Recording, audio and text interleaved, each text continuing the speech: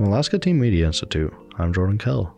This is Podcast in Place, a series about life in Alaska during the COVID-19 pandemic.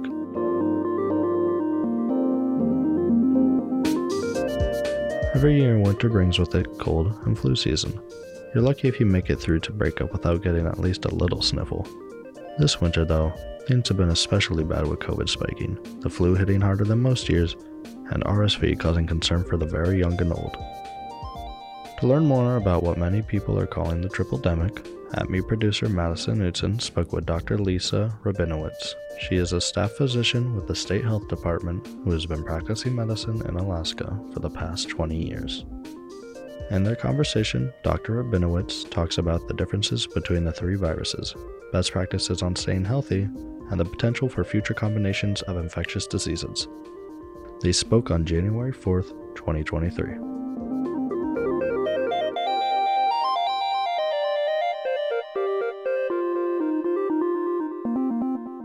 Well, thank you for joining us today. So we've kind of heard of the combination between RSV, the flu, and COVID called the triple-demic. Is that the word you would use for it? So definitely we've seen that term a lot in mass media. We're not using it in the public health realm, but definitely it's a great word to describe what this winter's been. It's kind of a collision of all of the respiratory viruses that we deal with every winter, but it kind of hit a little faster and a little harder this year.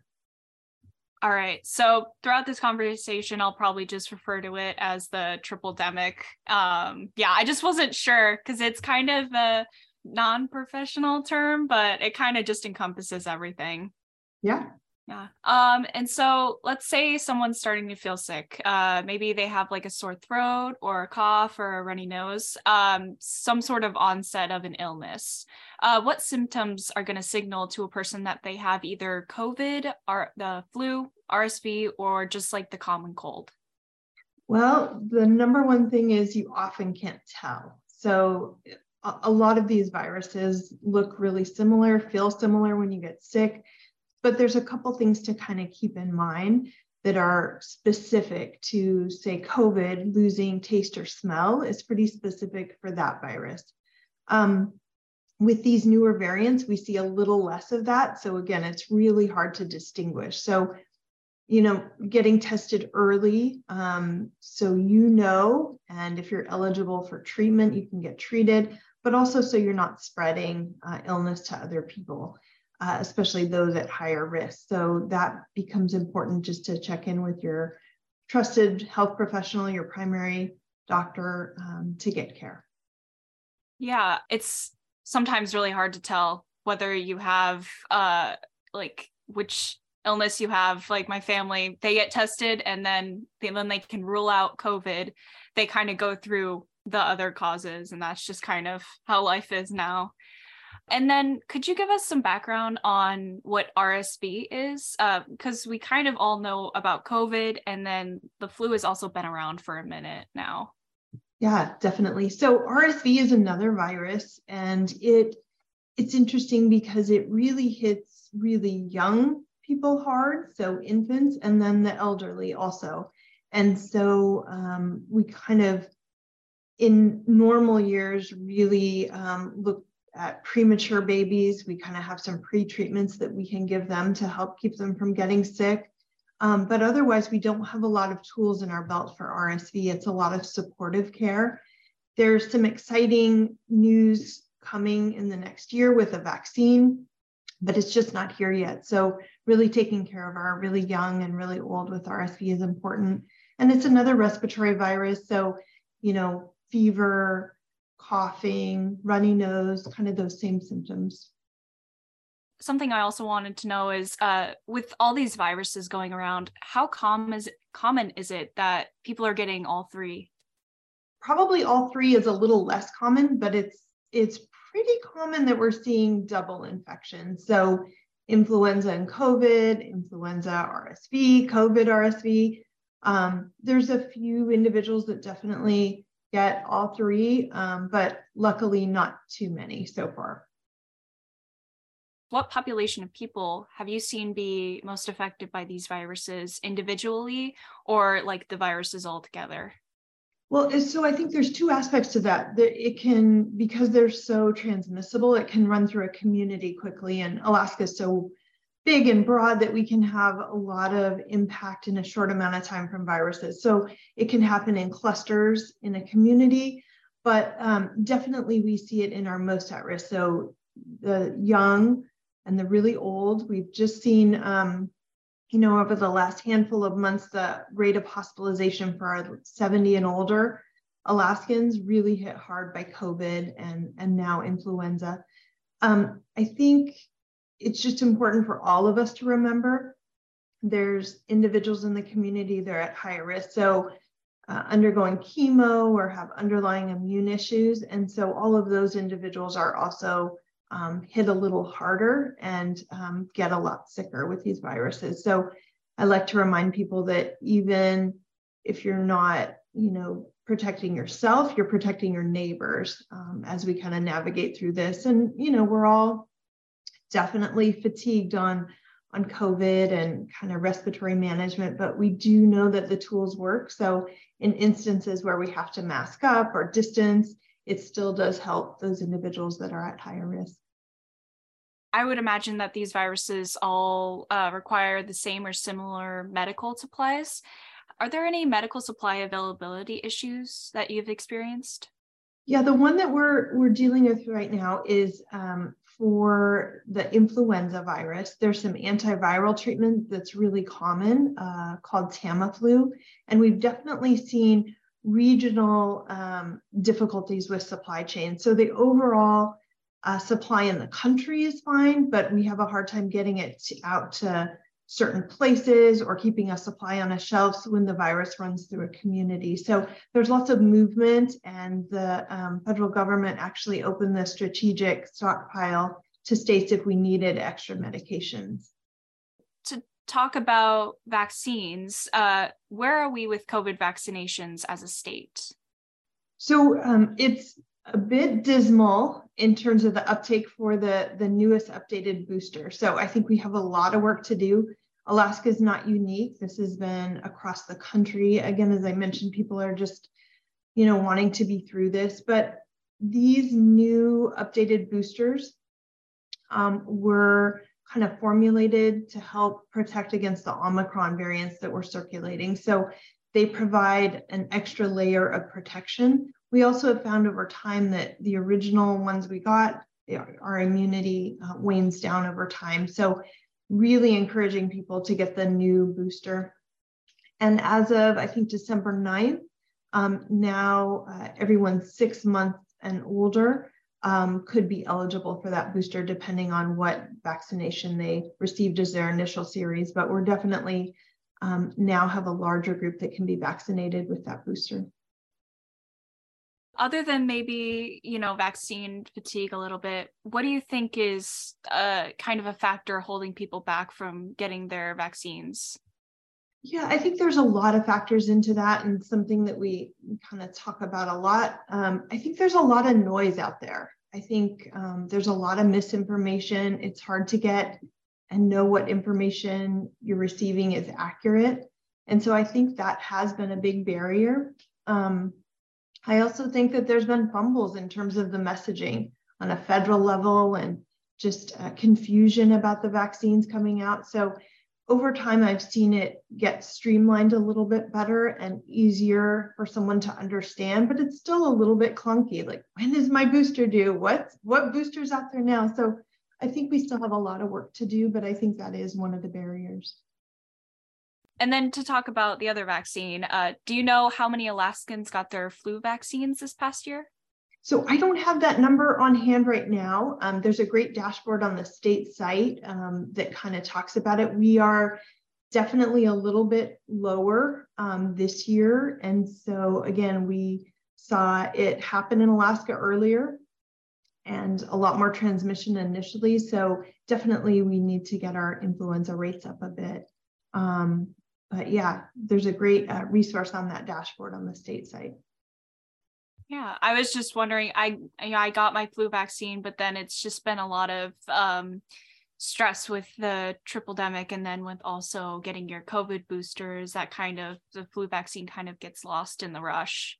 I was just going to add to that, Madison. The good news is that in the Southern Hemisphere that the influenza vaccine rolled out first this year, it looks like it's a good match. And so every year you don't quite know if they hit it right with the mix, but this year it looks like it is a good match for the influenza vaccine. So especially, our older Alaskans need to go out and get it. And there's actually a high dose version for older Alaskans.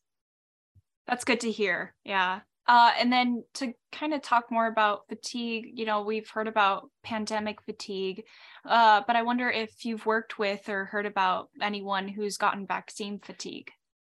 You mean fatigue from the vaccine itself? Just kind of like emotional fatigue, the amount of pandemics we've had, with like variants, but also just the amount of boosters we've had to get in the past few years. Have you worked with anyone who's kind of just felt emotionally fatigued from the many vaccines? Yeah, definitely. I think all healthcare providers are kind of having to support their patients through that. I think it was also, confusing in the beginning. We didn't know how many vaccines we would need. We're learning more, and it's science, right? We're following what's really happening in real time. And so I think people, were hoping that they would get one vaccine, it would maybe be better. Now we're in a situation where, are we going to need a yearly booster? We just don't know yet. And so people are emotionally fatigued. And I think the pandemic's taken a hit overall. We've all been more isolated. Definitely the younger generation has lost out on a lot of things in school, which a lot of your listeners have been, dealing with.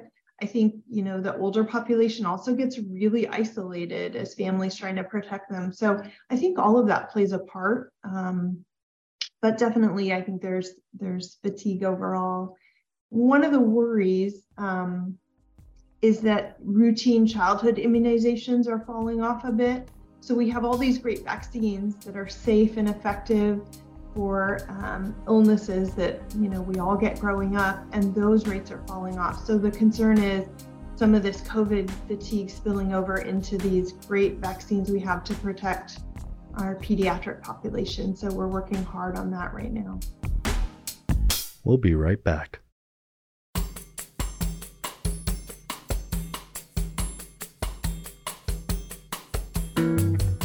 Alaska Teen Media Institute is looking for youth to join our team. As a youth producer, you can conduct interviews like the one you're listening to right now, edit audio, record voiceovers, help write scripts, and much more. And all of that is paid work. And get this, while we are based in Anchorage, you don't have to be there to work with us. A lot of the work we do is done remotely.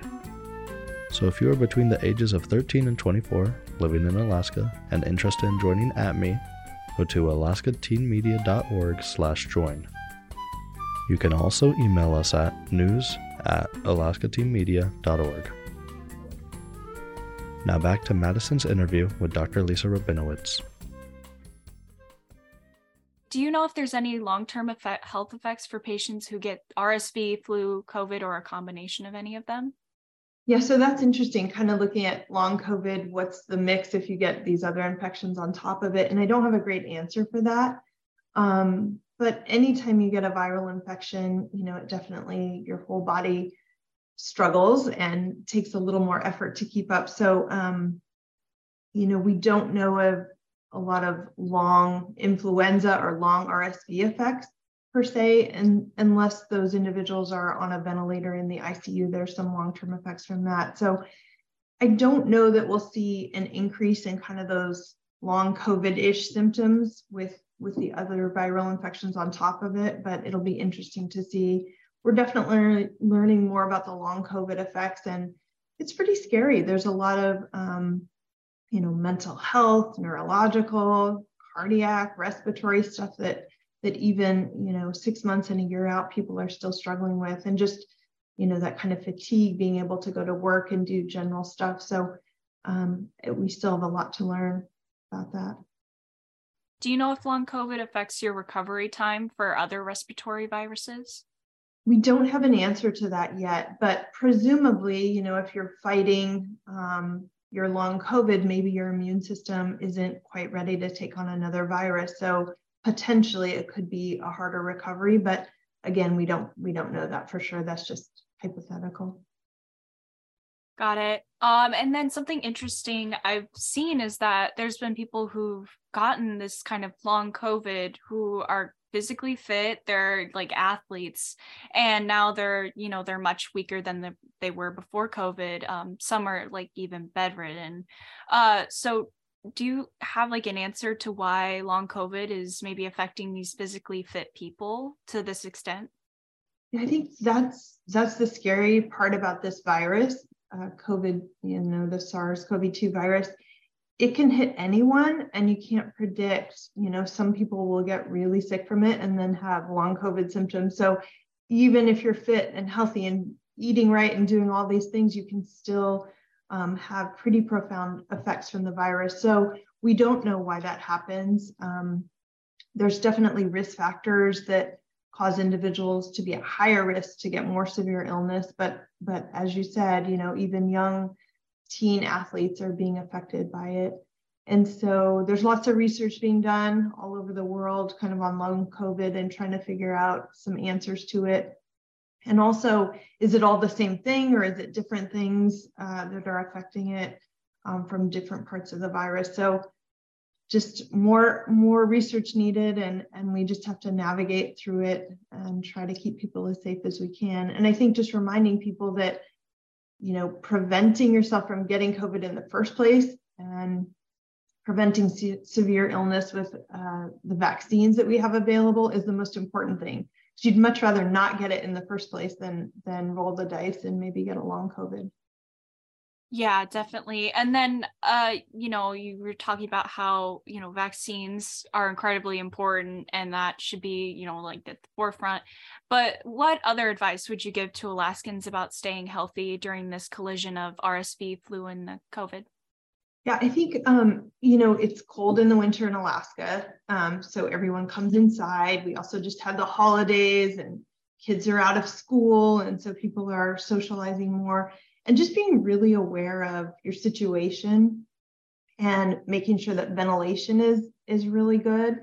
So not always possible, but, go out and play ice hockey instead of hanging around inside, just being able to kind of find ways to get people together, because we know that's important. You need that community, and you need that, not being isolated, but also doing it safely. So making sure that if there is someone at high risk, people are masked up, or, I think we all know what to do. It's just hard to make ourselves do it at this point.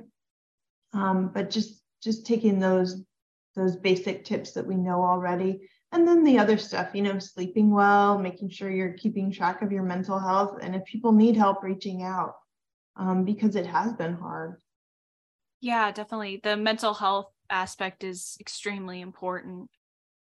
Earlier, you talked about, the higher risk communities like, older adults, and kind of making sure to think about them and their well-being.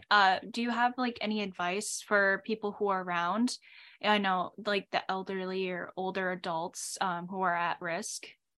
Yeah, I think there's some basics. Making sure you're up to date on the vaccines is going to be important.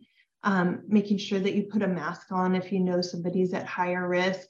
We know masks work, and that all comes from school data. We have the best data from that, and transmission was a lot less in classrooms where people were masked. So putting a mask on, and then the ventilation, trying to distance if you can. If you can go, hang out with grandma and keep the windows open at least, or be outside, go on a little walk if you can.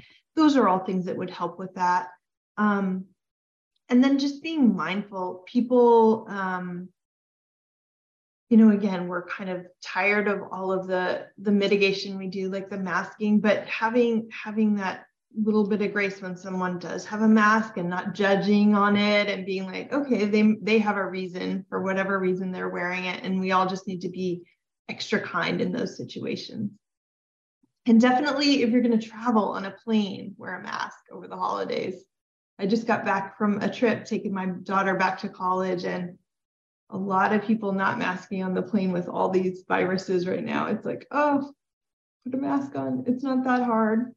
Do you know if like any schools have been affected? Like a lot of you said like a lot of kids are affected by, RSV especially. Do you know if like schools have been like kind of facilitating infection a little bit? Well, I think the schools have gotten really good at this, and they, when they start to see transmission going up, each school's different, each school district's different in Alaska, but they have things in place where they'll start cohorting and doing lunches at different times. And so most schools have kind of a plan in place, and also the ventilation, they've improved that a lot. So I think it'll be interesting to see as school starts back up here in January. We started to see our rates kind of go down and even plateau, whether or not they'll kind of go up again as kids come back together, because it's just a natural place where you can see transmission. But, I think schools are doing the best they can. And obviously we talked about the mental health. It's important to keep kids in school right now. We've had so many variants of COVID, and now we have like a COVID variant with other respiratory viruses. Can we foresee any COVID virus, like other COVID virus combinations in the near future? Great question. Probably.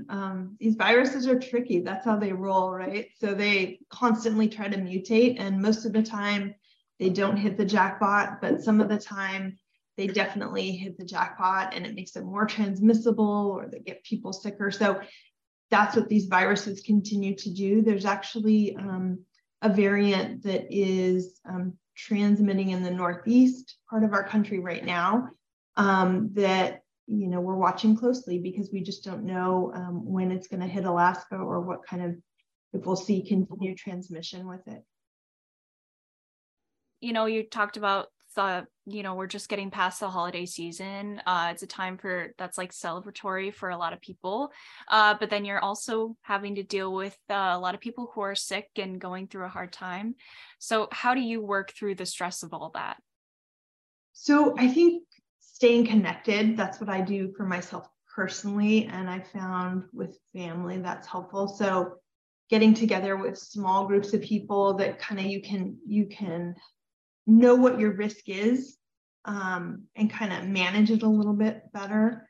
I have a mother-in-law who is at high risk. And so we go over there and just 1 or 2 people at a time, masked up, and try to do it as safely as we can. But for me, it's all about reaching out to friends and having conversations. Someone I haven't talked to in a month, just making that effort to reach out and talk to them. And yeah, that helps me with the stress of it.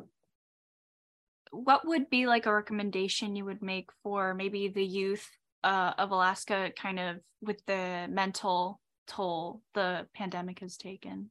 Yeah, I think, we've definitely seen teens affected a lot through this pandemic. The suicide rates are high, and Alaska already had really high rates. So we're definitely concerned about that. And so, starting with family, friends, using your resources that you have.